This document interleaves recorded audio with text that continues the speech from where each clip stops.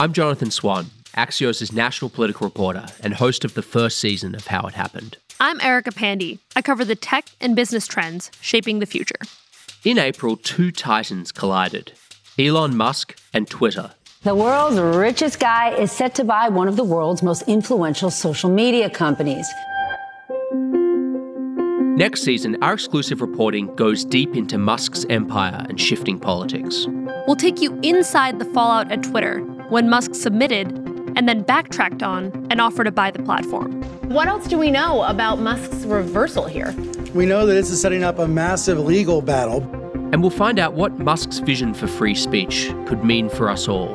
When does free speech matter most? It's when someone you don't like saying something you don't like. You'll hear from high-profile sources who are close to Musk and privy to his thinking and decision-making, like LinkedIn co-founder Reid Hoffman. I read the tweet and then started texting it out to various friends of mine saying, wow, this would change the world. Experts who have watched him conquer industry after industry. If you get people to work voluntarily 60, 80 hours a week and you pay them at the salaried rate of 40 hours, if you can wring every ounce of effort out of that top talent, that's how you save money in aerospace.